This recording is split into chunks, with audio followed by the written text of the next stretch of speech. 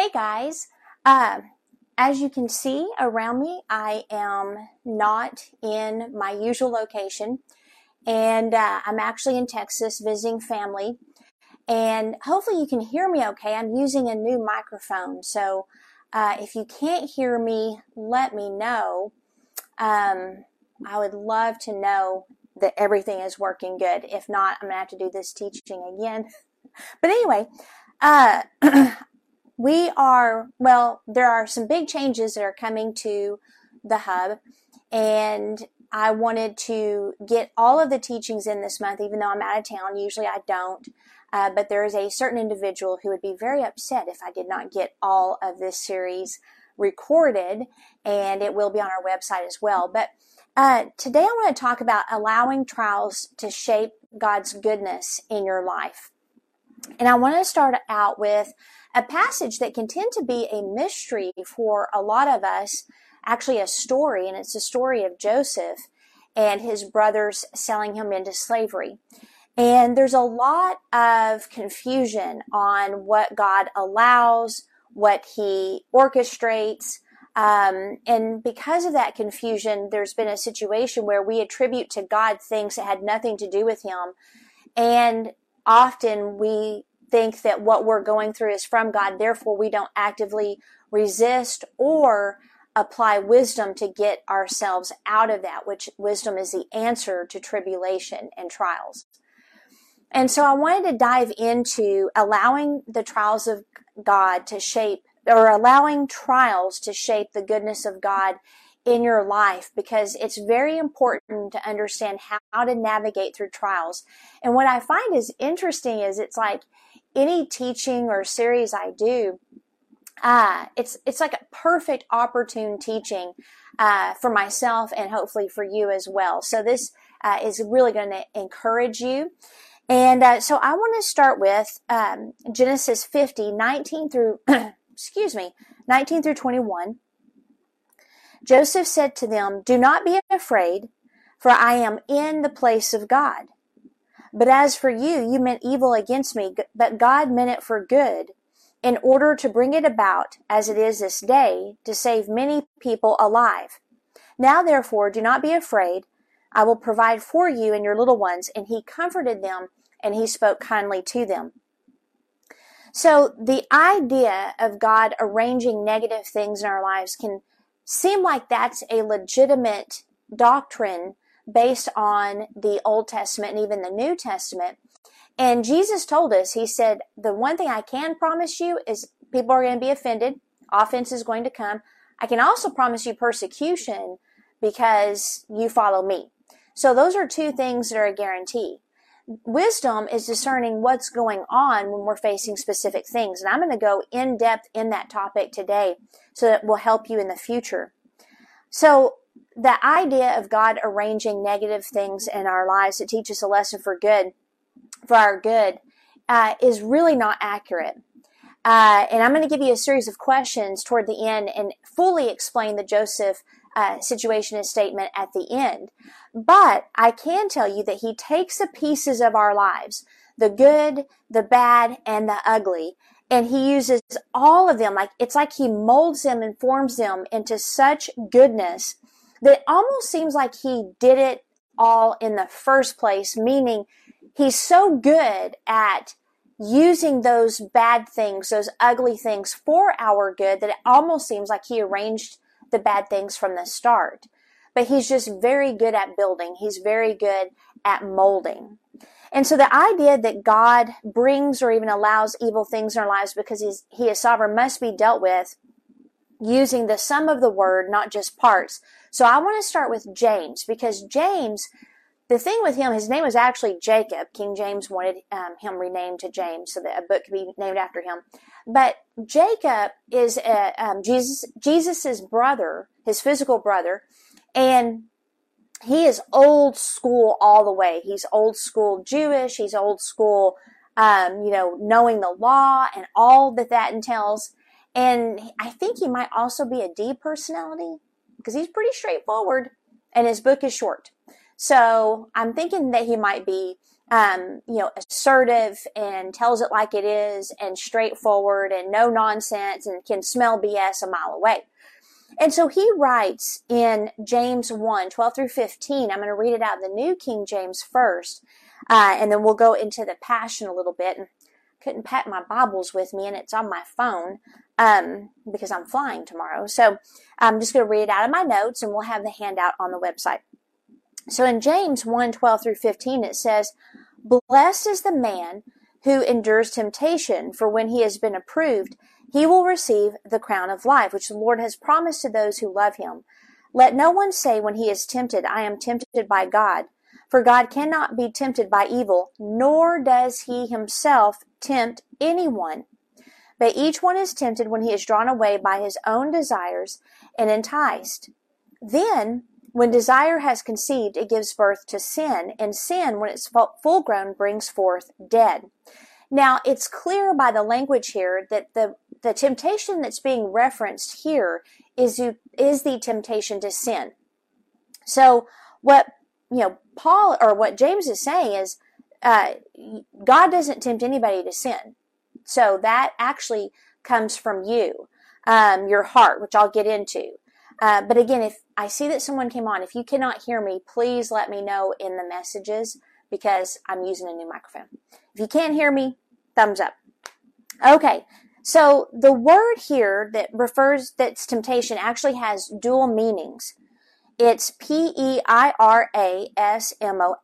and it's from a noun which means to make a trial of, try, tempt. Trial, temptation of putting to the test, and spoken of persons only.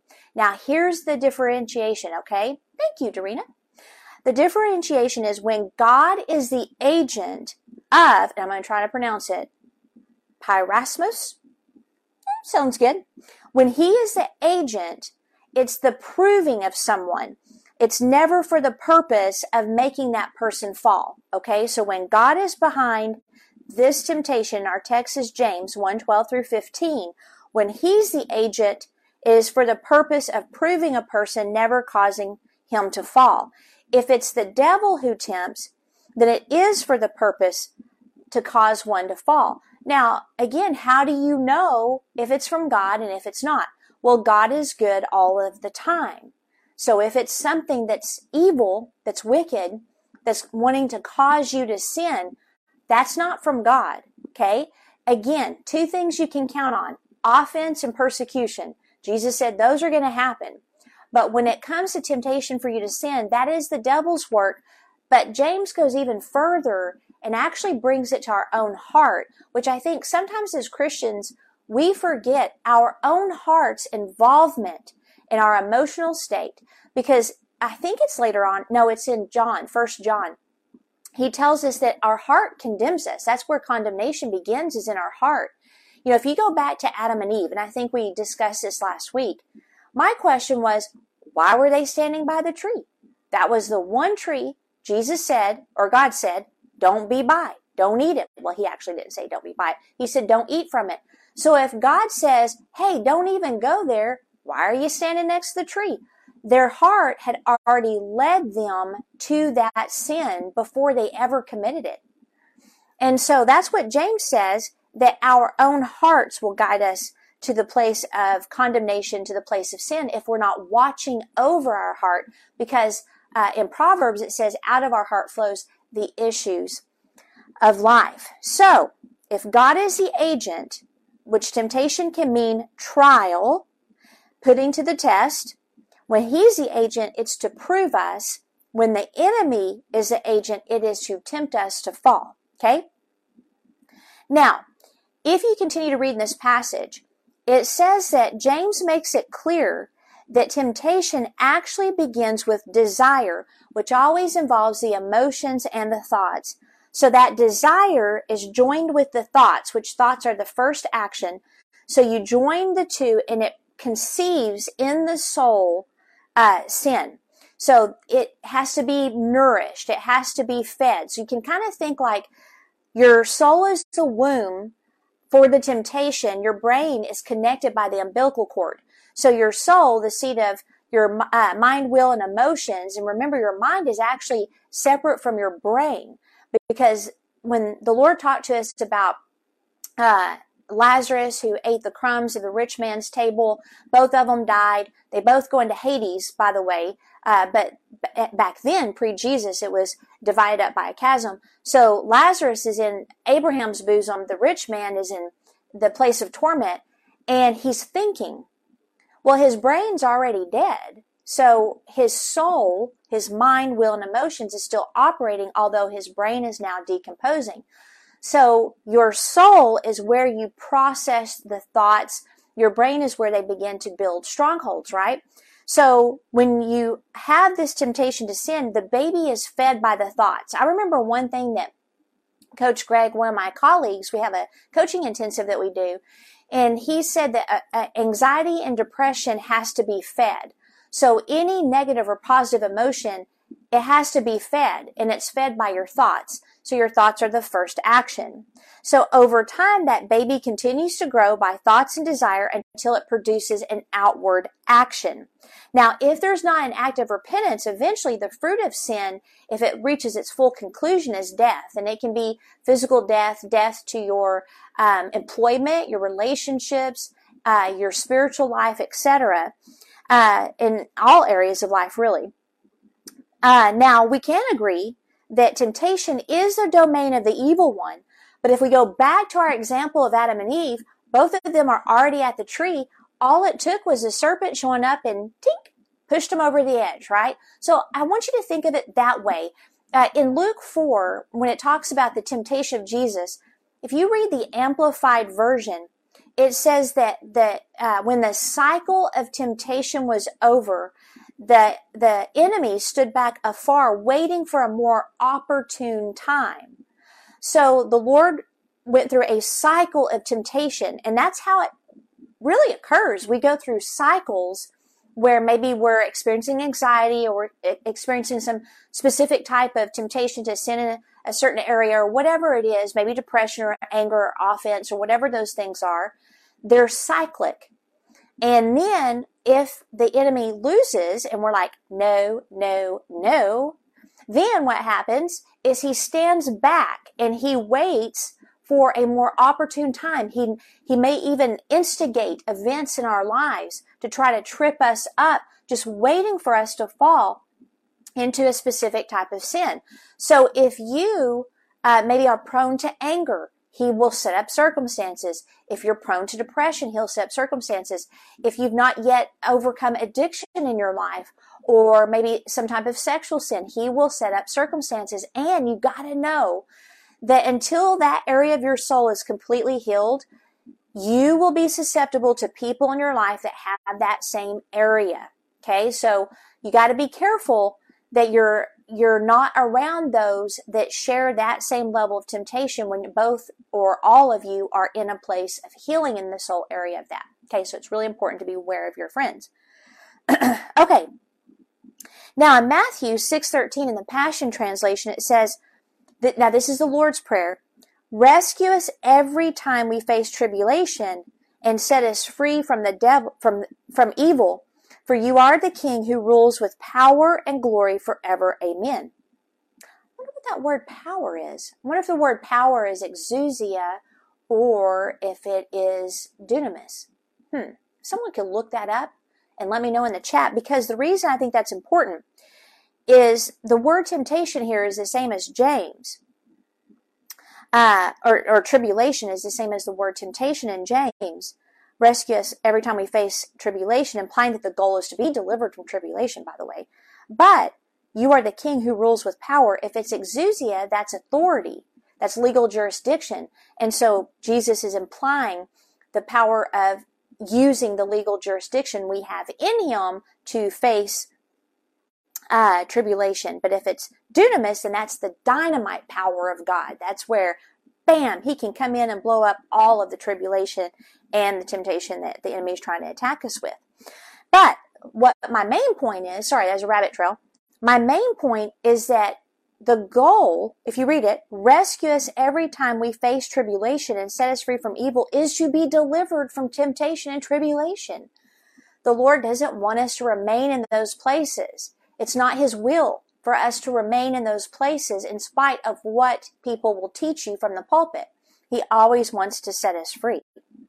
Now, we do know that sometimes when it comes to tribulation that is, persecution type, that some people are called to be martyred, some aren't. But the main thing is we're supposed to be delivered from those things. So, allowing the testing of your faith to produce patience or the ability to endure difficult circumstances is when the agent is from God. The scripture is Matthew 6:13. This is a not necessary process of life that keeps us fit and strong instead of fat and weak. Okay? So we have to go through difficulty at times to kind of lean up. There's an economic principle that recessions are actually a leaning up of the economy. Now, when you put us in a purposeful recession because of bad choices, it's not fun. I don't want to be there. But it's a necessary process to lean up the economy, because if it keeps going, guess what? Inflation. And now you know why. Inflation is the obesity, the response of the economy to the obesity of the economy. Inflation is too much money there, and it's causing the economy to burn up in itself. So sometimes you have to lean up. Now, in James 1:2-8 in the New King James, I want to read this first in the that one, and then I want to go into the Passion. My brethren, count it all joy when you fall into various trials, knowing that the testing of your faith produces patience. So there's that patience thing.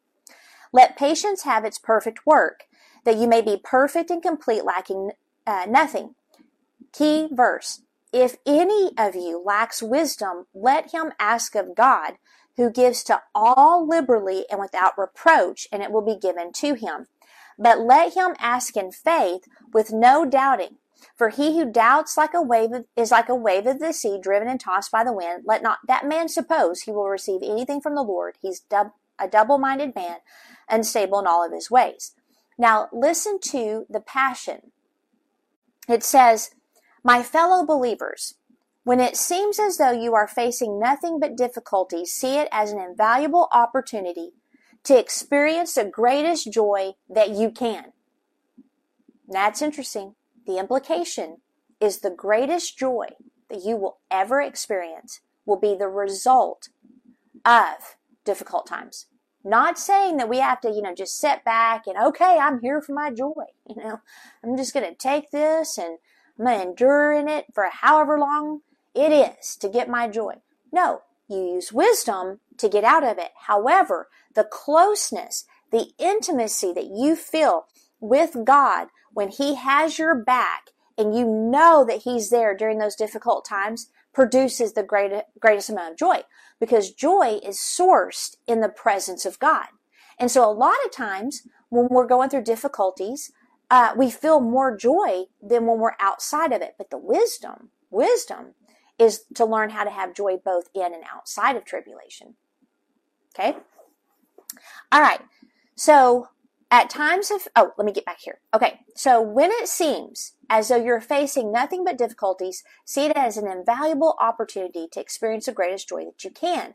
For you know that when your faith is tested, it stirs up power within you to endure all things. And then as your endurance grows even stronger, it releases perfection into every part of your being until there is nothing missing and nothing lacking. Okay, so endurance.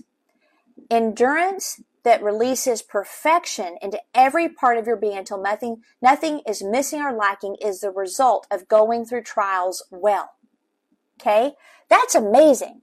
So every tribulation, even those orchestrated by the devil to tempt us, can be used as an opportunity for increased joy and increased endurance. So life is a marathon. Now, there might be times where you have sprints and you need that sudden burst of power, but life itself is a marathon. And in order to finish well, we have to run that marathon steadily and allow every time where it feels like we want to quit or there's difficulties going on in our lives, recognize, wait a minute, this is an opportunity to allow patience to have its perfect work, where the endurance that I exhibit will go into all the areas of my life. Like I was thinking yesterday, me and my sister went and ran some errands, and I was, walking around the store, and she's like, "Do you want anything?" And I don't even remember what store it was. Yeah, I'm not sure. But anyway, in the past, I would have been like, "Oh yeah, I want to get this, or I want to get that." And I'm like, "No, thank you." And then I had some points, so I ordered some. Did you know they have coasters for your car cups so they don't get all sweaty and dirty in there? Had no idea. Anyway, I'm like, I would like some car coasters. But I knew I had points coming, so I just held off and waited. And I decided, do I really want car coasters? And I went back and forth, and I'm like, yes, I do want car coasters. And so I have a black cat, 2 car coasters coming, of course, because Joseph is, a black cat, and I love him. But anyway, but the point of that is, in the past, I would have been impatient. I would have just immediately ordered, or I would have immediately bought stuff, because I was a collector of things, because I had a family member that would give me gifts, and that's how I felt loved. And so just due to trauma and different things as a child that we all go through, none of us don't go through anything, getting stuff made me feel better. And then when God taught me in like 2016, 2017, hey, you're accepted. You don't have to buy all that stuff. And I'm like, oh, so now I'm very careful in my purchases. That came through a lot of patience, a lot of learning, a lot of emotional intelligence work. And so when you allow whatever it is you're going through to have the work of patience deep inside of you, patience is a key to perfection. And by perfection, I don't mean you never make mistakes. By perfection, I mean completeness, wholeness. It's hard to describe, but if you've ever felt it, you know what I'm talking about, where your inside is whole. It feels good.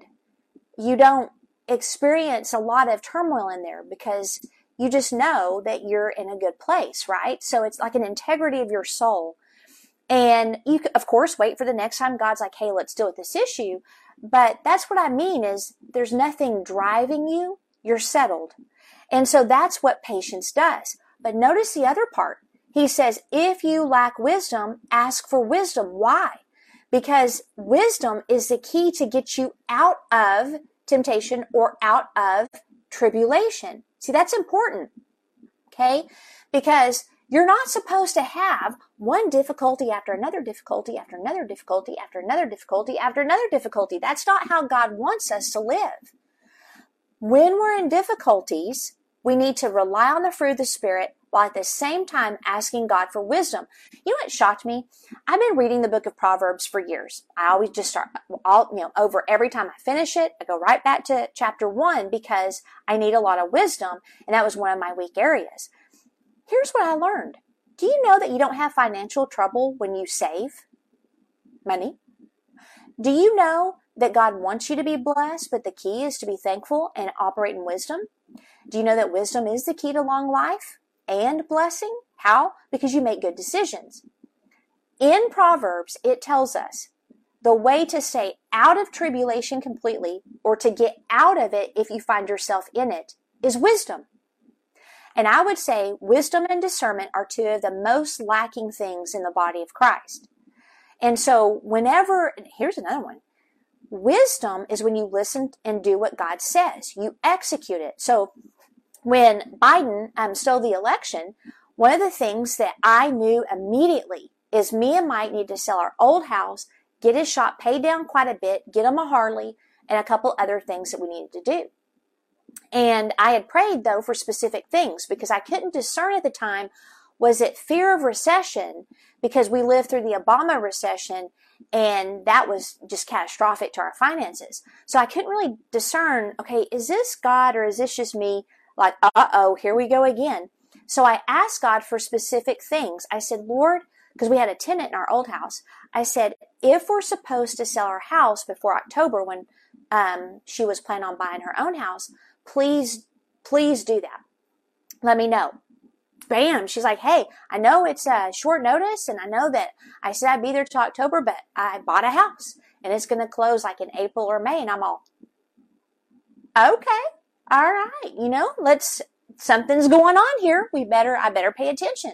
And so through, visiting with Mike and stuff, because he has lots of wisdom, we decided to go ahead and put it up for sale. It sold, I think it was either 2 days or 2 weeks it was under contract. I can't remember, but it was like quick. In fact, it was funny. Me and my friend, I was visiting her in Colorado, and she had her old house that her kids grew up in. And I wanted to go see it one last time because we used to visit. And she's like, can we have a prayer of agreement this sells? I mean, it's been under contract a couple times and it should have sold by now. It's a hot market, blah, blah. I'm like, absolutely. But let's pray over our house too. So we laid hands. We had a prayer of agreement they would sell. I literally turned to walk toward the door, 3 steps, and bam, got a phone call. Bam. It was under contract in no time at all. It might have been 2 or 3 days. But anyway, so all that to say that because we followed the steps of wisdom, our building payment is super low. Mike has a Harley to save on gas. We didn't know gas was going to be, $5 a gallon. I mean, everything that we needed to do, God directed us, and now we're in good shape or better shape. So that's the same thing that I'm saying here. No matter what tribulation or trial you're going through, God already has a plan, and that plan will get you out of it if you will follow his directions. Okay, now, do not mistake things, and we're going to get to the goodness. Don't worry about it. Don't mistake things Jesus bought and paid for you not to have in your life as testing from God. What do I mean by that? Jesus paid for you to be free from sickness, pain, poverty, etc. These things were introduced into the world through sin. Okay? He didn't pay for you to go through extreme poverty. He didn't pay for you to die from a sickness. He paid to set you free. Not only that, to prevent you from even having to experience the reality of those things. Now, there's times you go through leanness. There's times you have to fight for your health. But what I'm saying is, he doesn't want you to think those things are from him, because they're not. If you look at Isaiah 53, 3-5, it says, he is despised and rejected by men, a man of sorrows and acquainted with grief, and we hid, as it were, our faces from him. He was despised, and we did not esteem him. Surely he has borne our griefs and carried our sorrows, yet we esteemed him stricken, smitten by God, and afflicted. But he was wounded for our transgressions, he was bruised for our iniquities. The chastisement for our peace was upon him, and by his stripes we are healed. So this is Isaiah in the present tense describing the atonement work of Jesus. Griefs is literally sicknesses. Sorrow is literally pain. Physical sickness, physical pain. A man of sorrows and acquainted with grief, or a man of physical sickness. Now, wait a minute. He didn't ever get sick. No, but he took that on himself on the cross. Man acquainted with pain. So he bore our sicknesses and he carried our pain, but we didn't recognize it, right? And so by his stripes we are healed. However, the enemy will test the word. Do you truly believe it? So in Matthew 13:20-21, it says, but he who received the seed on stony places, this is he who hears the word and immediately receives it with joy. Yet he has no root in himself, but endures only for a while. For when tribulation or persecution arises because of the word, immediately he stumbles. All right, here we go. Tribulation or persecution arises because of the word. So tribulation is pressure from evils, affliction, and distress. It is, from the practice, what they would do to punish some criminals back in the day is they would place boulders on top of their chest and slowly smother them to death. If you've ever had someone put a pillow over your face, you come out fighting, right? I mean, I hate that. I will start punching and kicking. Just imagine that you're slowly being suffocated.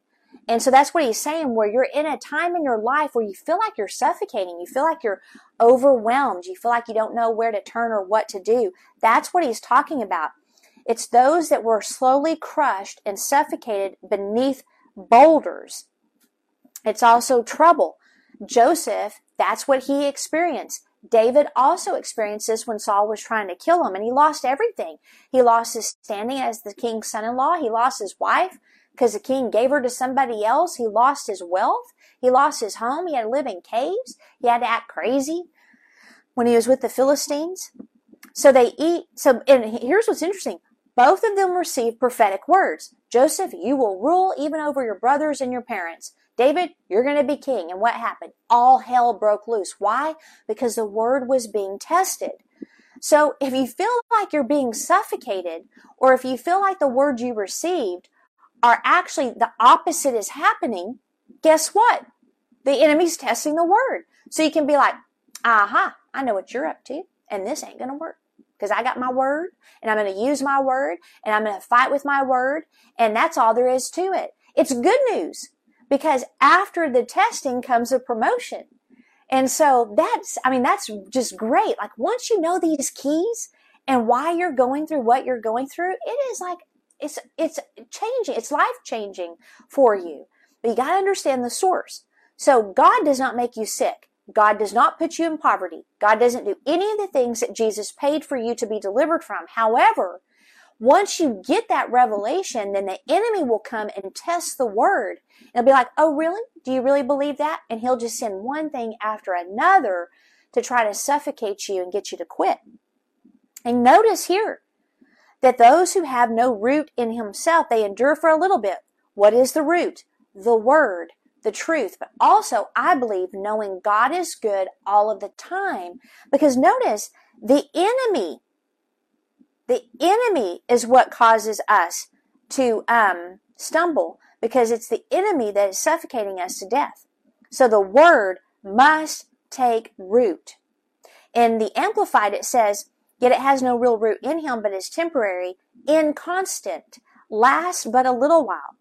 And when affliction or trouble or persecution comes on account of the word, at once he is caused to stumble. He is repelled and begins to distrust and desert him whom he ought to trust and obey, and he falls away. Why? Because people believe that God does bad things. People believe that God sends things in their lives that he doesn't send. And they don't believe that he's good all of the time. And so because they think that, they get offended and they begin to distrust him and they desert him because they think he's the one doing these things and he's not. One of the keys to successful life is to believe that God is good all of the time. No matter what. Doesn't matter. He's good all of the time. So the word fall away or stumbles is scandalizo, and it means to be offended. It comes from the word scandalon, which is a trap or a stumbling block for the intent to cause one to stumble and fall. This individual views God as the source and gets offended, not recognizing that the enemy is the one that set up a strategy against him or her to cause them to stumble. You have to know God is good all of the time or you will stumble, and you have to know that he is faithful. Now, this happened to me whenever I got sick. When God gave me the revelation about divine health, bam, I was body slammed. I was sick for 1.5 years, really, really sick for months. I don't know how long I was in bed. And but I knew divine health was my inheritance. But man, I felt suffocated. I was depressed. I was sad. It was tough. However, our learning is in levels. I got several prophetic words. I began to learn what the word said about things. I began to crawl myself out. And I learned things that are so significant and life-changing that I use them to this day to help other people. And that's one of the things that's neat about trials, is you can then take those things out and help other people. Now, all of the word is significant, but rhema words, those are the God-breathed. So it can be like you're reading the word and all of a sudden, ding, something goes off when you read a certain scripture. Or maybe you get a certain revelation, or maybe he gives you a prophetic word like David and Joseph. Those things are for seasons. And it's those rhema words that the enemy will do everything he can to stop you. Because he knows, according to Peter, that once you have that promise in your life, you're now sharing in God's nature, because it says in 2 Peter 1:4, by which have been given to us exceedingly great and precious promises, that through these you may be partakers or sharers of the divine nature, having escaped the corruption that is in the world through lust.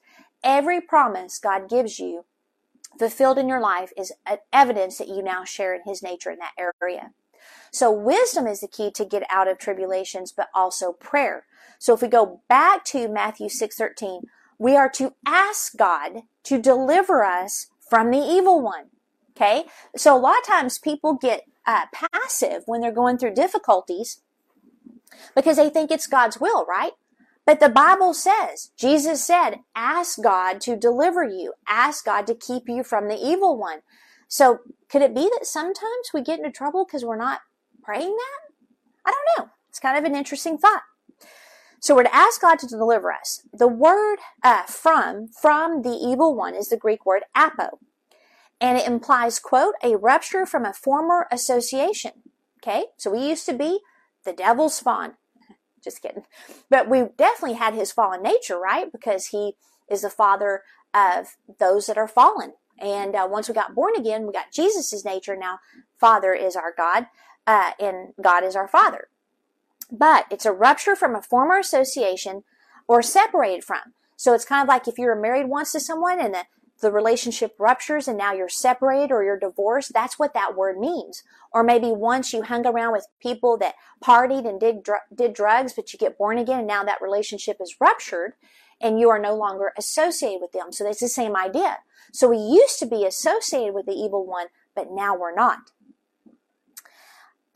Also, it's a complete separation, showing us that we are to ask God to snatch us from danger of being joined to the evil one in any way. In other words, if this is his domain, we're like way over there. You know what I'm saying? We're not even coming near his domain.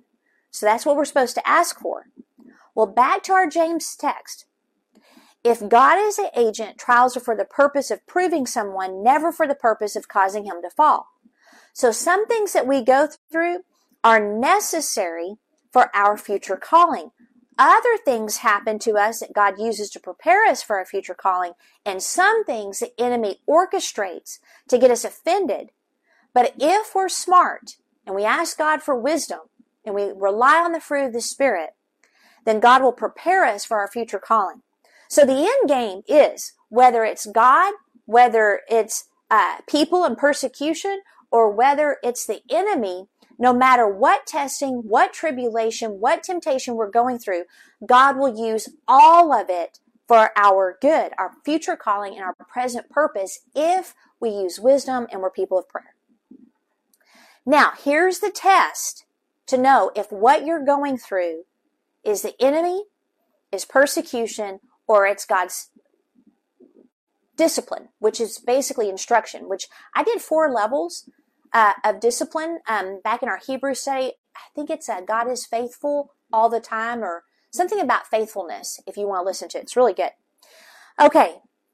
Beloved brethren, do not be deceived.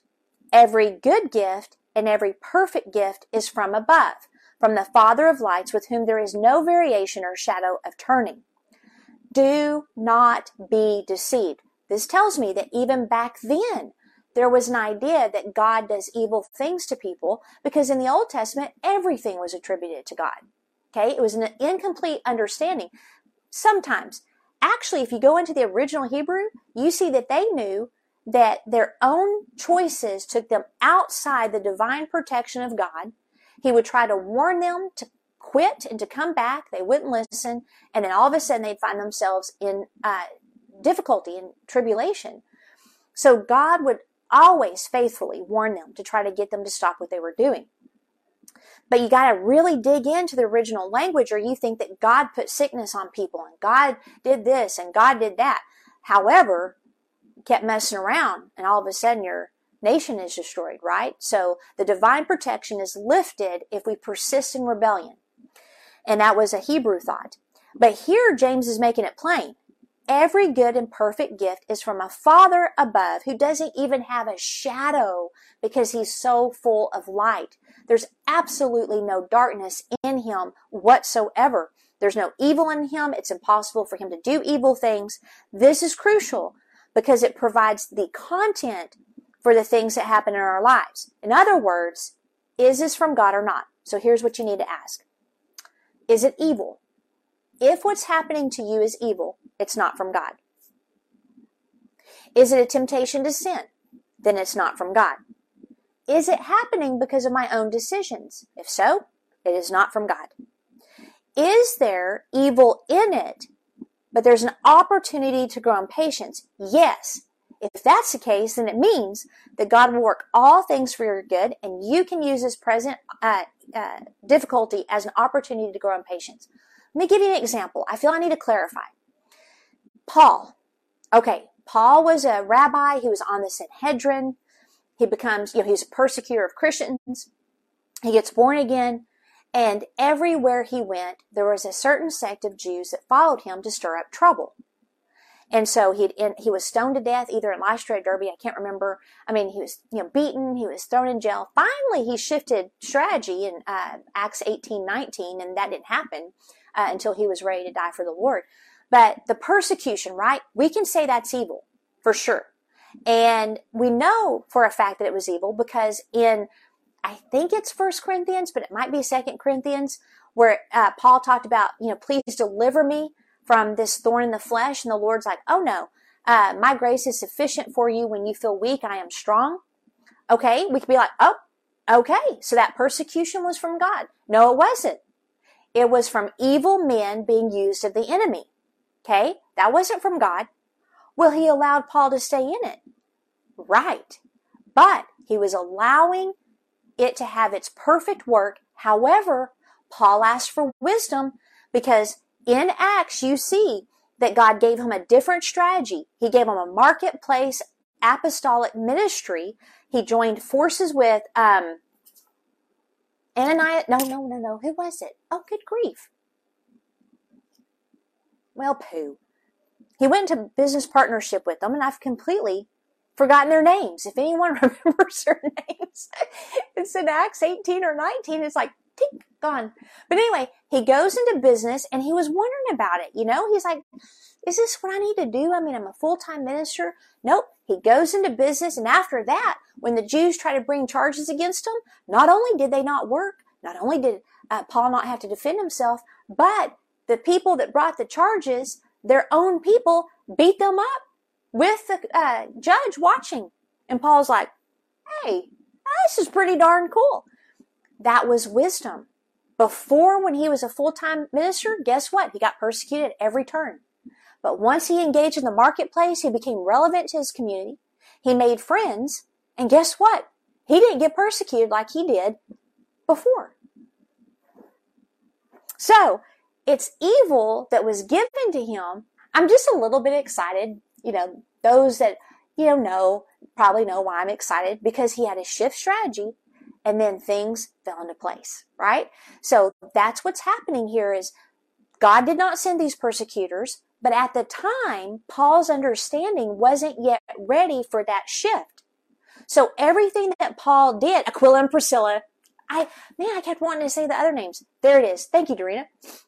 So he had to shift gears. That was the wisdom, but he wasn't ready. He didn't have a mental capacity for going into business and ministering from that domain because he was a rabbi.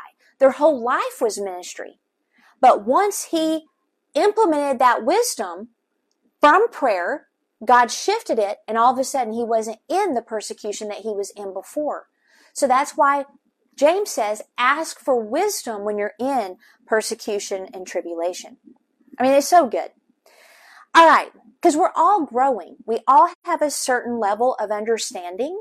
And so until we get to a place where God's like, okay, do this, and he knows we'll do it, he just uses what we give him to the best of his ability as far as being a good God. And that is exceedingly huge ability. But I guess what I'm saying is when you're at a certain level of understanding, God may not be able to tell you how to get you out because you don't have any grid for what he's going to tell you. But over time, as you grow in your revelation of the word and you grow in your revelation of God, all of a sudden you're like, you know what? I'm going to go into business. And I'm going to minister in my spare time, but I'm going to be a business person. And that's what Paul did, and that was the wisdom that got him away from the thorn in his flesh, which was the persecution of those Jews. It's interesting.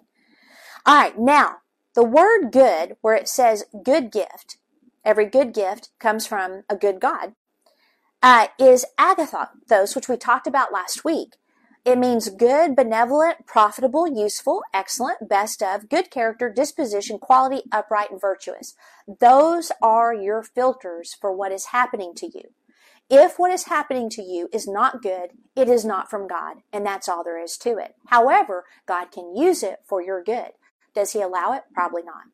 Okay, we got to be really careful with that. God's allowing this stuff because, again, it puts us in a passive frame of mind. Also, we might think, or there's an implication that God wanted it to happen to us to teach us a lesson or whatever it is. God teaches you by his word. Again, if you persist in not doing what his word says, you might find his benevolence and his protection around you lifted for a time, but that doesn't mean that he sends you evil things, because God is a good God and that's impossible for him to do. So let's finish up back with Joseph. So if we go back to Joseph, it says, and I love this, Joseph said to them, "Do not be afraid, for am I in the place of God? But as for you, you meant evil against me, but God meant it for good in order to bring it about as it is this day, to save many people alive. Now, therefore, don't be afraid. I will provide for you and your little ones." And he comforted them and spoke kindly to them. So what's happening? He's like, I'm not God. I'm not going to judge you. But what I do see is God wove the evil that you meant toward me into my story. And with his redemptive touch, what he did not do has now become his ownership. In other words, he has taken all that bad and he's used it for my good and for your good and to save a nation. I love it. Does God own your past?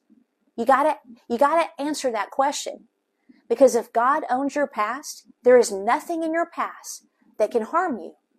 And so all the things that you went through are now redeemed. And they can be used in your story to help other people and even save nations. Isn't that neat? Even though he didn't do it, we can now use it for his kingdom and for our good and others. Such a good God.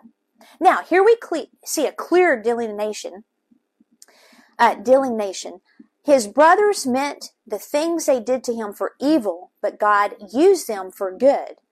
The word meant means to think, to devise, to reckon, to regard, to invent, to consider, to be accounted, and to plan. So here's the idea. So I want you to picture this, right? So God's in heaven. Obviously, he did not tell his brothers to do all these mean things to Joseph, but he's surveying the situation. He's looking at everything they're doing, and he's like, okay, I can use this. So he came up with a plan.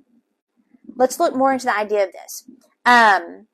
In Proverbs 16:9, in the Passion, within your heart you can make plans for your future, but the Lord chooses the steps you take to get there. Also, in Proverbs 20:24, it says, "It is the Lord who directs your life. For each step you take is ordained or ordered by God to bring you closer to your destiny." So much of your life then remains a mystery. Okay, so Joseph had received 2 words that he would rule over his brothers and over his own father and mother. Now, these steps right here does not mean that God ordered Joseph's brothers to do what they did to him, but what it does mean is that God guided him through the tribulation to his destiny, and on the way, Joseph picked up the things he needed to learn and use for him to be fit for his destiny. Okay? So in John 16:13, it says, "However, he, when the Spirit of truth has come, he will guide you into all truth. For he will not speak of his own authority, but whatever he hears, he will speak, and he will tell you things to come." Now, the word guide is important. It means to guide someone in acquiring information. So step 1, when you're in a trial, acquire information. What is God wanting to give you as far as data and information? Number 2, to guide someone in learning. What is he wanting to teach you through what you're going through, even if it didn't come from him? What is he showing you? What is he instructing you in? Now, when I was sick with mono, God also showed me an amazing definition of the word guide. It refers to a guide leading you through dangerous territory and showing you where all of the mines are and where to step so you don't get killed. Okay, so guys, this is so cool. So if you go back, within your heart, you can make plans for your future, but the Lord chooses the steps you take to get you there. Okay? It's the Lord who directs your life. For each step you take is ordered by the Lord to bring you closer to your destiny.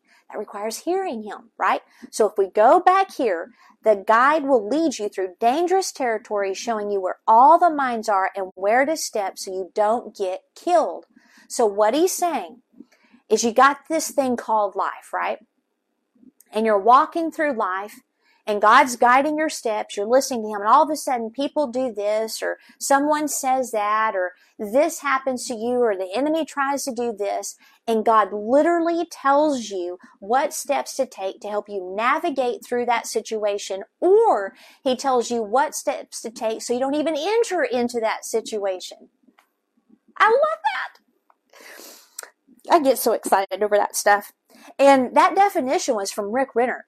So the Holy Spirit tells us exactly where the mines are, where to step, and even more so when we're in a difficulty. So even though his brothers wanted to get rid of Joseph out of jealousy, and it appeared that they had that power to do so, Joseph cooperated with Holy Spirit, and that empowered him to live, to navigate through, and to live the reason he was born. Now here's the key. If Joseph had become offended and stopped, his brothers would have won, and a nation wouldn't have been saved. Actually, the brothers were the tool of the enemy, and the enemy would have won the battle over Joseph's destiny. No demon in hell and no man on earth can stop you from your purpose unless you get offended, and then your purpose stops. Okay? I mean, that's why you got people who have been born again for 30, 40, 50 years, and they're in the same place they were. There may be some small movement, but typically they're the same place because they got offended and they stopped. You don't want to get offended because that stops your process and your progress. So we see time and time again Joseph submitting to God in his wisdom, producing such excellence that he was delivered from each trial until he finally was second in command in Egypt. So by the time his brothers realized what had happened, the work of patience had completed its work in Joseph. He recognized that God used everything to save many people.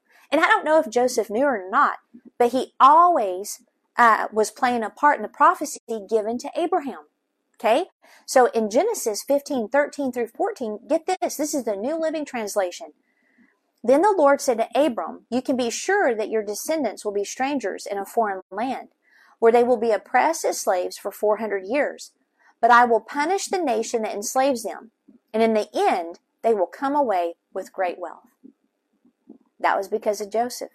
So there's no reason to be offended with people that are oppressing you, or be offended with God when you're going through difficulties, because these things are the very things that you can use to your advantage in order to prepare yourself for your destiny. In fact, you should probably thank them. Now, it doesn't mean you can't have difficult conversation, or you shouldn't confront bad behavior, or, process through. If you value the relationship, communication is important. Don't be a coward in that. If you get mad at someone, you need to have brave communication. There's a reason it's called brave communication, because there is a possibility of no reconciliation. There is a possibility of not being heard. There is a possibility of being rejected. There is a possibility for all of those things.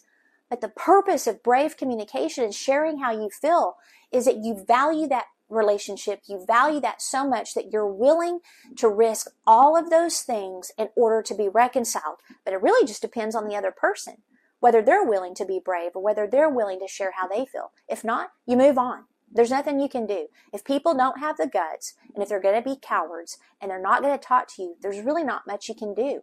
You can continue to love them, pray for the best for them, but don't get offended, because even they are being used, even if they don't realize it, to get you to where you need to be. It's kind of like you're just going along life, and all of a sudden you hit a spot and you're like, wait a minute, I don't feel like I'm in God's will. Don't worry, He'll have people there to get you in God's will. Something will happen, and tink, they'll push you right back into alignment, and before you know it, you're living the life that you were born to live. I mean, you really just cannot lose with God, guys. It's impossible. Now, back to the word meant. You meant it for evil, but God meant it for good. Devise means to contrive a plan. It's from a Middle English word that means to inspect, design, and compose. This shows us that while the plans of his brothers was to get rid of him, God inspected the plan and situation, he designed a counter plan, and he composed a life of destiny for Joseph. Guys, I can't tell you how excited I am about this and how much I feel, and those of you that are watching will know why. I gotta read this again. This shows us that while the plans of his brothers was to get rid of him, God inspected the plan and the situation. He designed a counter plan and composed a life of destiny for Joseph. That is good news. No demon in hell, no person on earth can stop you if you do not become offended. Your difficulties, whether they're from others or your own decisions, can be used by God for your good, which is well-pleasing, fruitful, morally correct, useful, proper, kind, and profitable. Now let me give you the last key. So in Romans 8:28, it says, we know that all things work together for good to those who love God, to those who are called according to his purpose. Now this is an often quoted passage, okay? Let me read it from the Passion. So we are convinced that every detail of our lives is continually woven together to fit into God's perfect plan of bringing good into our lives. For we are his lovers who have been called to fulfill his designed purpose. Okay. So this more clearly shows what I'm saying. People might throw things at you that make your life difficult, but God will use those things as well as tell you exactly where to step so that what was meant for evil is actually used for your good. The word good is the same word that means benevolent, profitable, useful, excellent, best, etc. This is a promise to those who love him.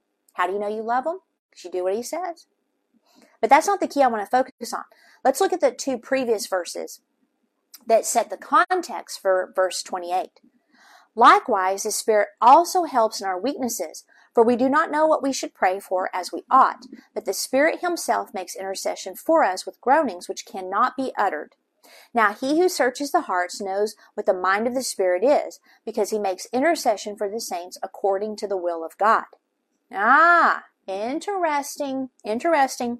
So the keys to trials being used to infuse goodness into your life is living a life of Holy Spirit-infused prayer. Prayerlessness is a lack of wisdom. Prayerlessness will get us in trouble. We'll find ourselves in difficulties we should have never been in. Because if we had prayed or been, and actually I don't like to use the word if we had prayed. I like to say if we're people of prayer, we will be alerted to decisions we need to make. We will have discernment regarding certain people. We will know betrayal before betrayal happens. God will warn us. God will tell us what's going on with the people in our lives. He'll tell us what we need to do with our finances, etc., etc., etc. He'll tell us what to do with our bodies. So, prayer, intercession, okay? We do not know what we should pray, but the Spirit himself makes intercession for us, and he makes intercession for the saints according to the will of God. Infused prayer equals infused goodness in our life. Joseph, David, they were men of prayer. And it wasn't relegated to requests, but the purpose of prayer is presence. These men sought his presence. That's the only way they could have gone through the trials they went through and not have been destroyed. God was with them because they were with him. Ooh, I like that. Hey, Dorina, we need a t-shirt or a quote. God was with them because they were with him. Prayerlessness is asking for trouble, but prayer not only gets you out of trouble, but also sustains you during difficulty or keeps you from it altogether. So back to Matthew 6:13. Do not lead us into temptation, but deliver us from the evil one. For yours is the kingdom and the power and the glory forever. Amen. Okay, rescue us, snatch us, deliver us from the evil one. In other words, keep us from even getting close to him. It's an absolute rupture of the relationship, a separation from him that is maintained by prayer. How do you stay away from the evil one? By prayer. So good. Prayer opens the door for God to guide your steps without stepping on any mines. Prayer is how you ask for wisdom to get out of difficulties. Prayer is what enforces the victory of the cross so you don't go through unnecessary and illegal trials.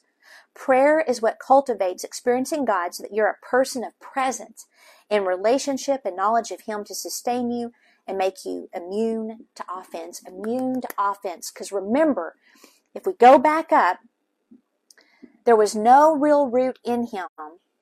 He is repelled and begins to distrust and desert him whom he ought to trust and obey, and he falls away. And remember, fall away is scandalizo and means to become offended. Prayer protects you from offense because the purpose of prayer is presence. Prayer is what cultivates experiencing God so that you're a person of presence and relationship and knowledge of him to sustain you and make you immune to offense. Joseph possessed all of the qualities we've discussed, producing a man that knew God, that God was with, and that gave him the wisdom he needed to use difficulties for his good, for others' good, and to prepare him to be second in command in Egypt. So here's the thing. God is good all of the time. He never sends you evil, but he will use evil for your benefit if you're a person of prayer and a person of wisdom. Okay? Isn't that good? So excited. I don't know about what. Just the whole teaching makes me excited. So normally we would take up our tithes and offerings at this time, and whether you give to other ministries or if you give to us or got to hold it until next week, that's fine. But I do want to pray over that, and I want to pray over this message. So Father, I thank you so much that you are good. There is no evil. There is no shadow in you. There is no darkness in you at all. But you, instead have given us keys.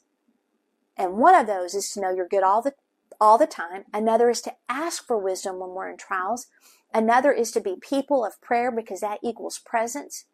And number 4, we can, I just forgot number 4. Oh, we can follow your instructions and be delivered out of any trial we're in. So, Father, I ask that you continue to work on those areas in our soul, our mind, our will, and our emotions that might be subject to temptation. Continue to enforce those in your word and the goodness of God in identity. And I also ask that you help us to recognize illegal and unjust tribulation, persecution that we don't even need to be in.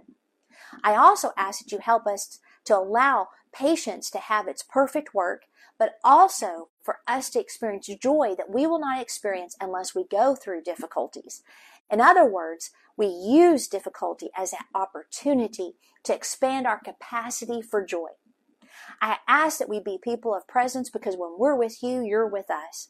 And I ask that you help us to recognize any temptation as a key, not to, I'm a horrible person because I'm being tempted, but no, wait a minute. That temptation is revealing an area of my heart that needs to be strengthened in the word. Therefore, I commit myself to that.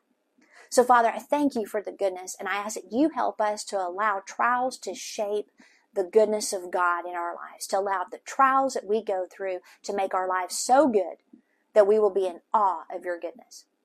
And Father, I also pray for those today that have given their tithes and offerings, and I ask, Jesus, that you receive them where you are seated.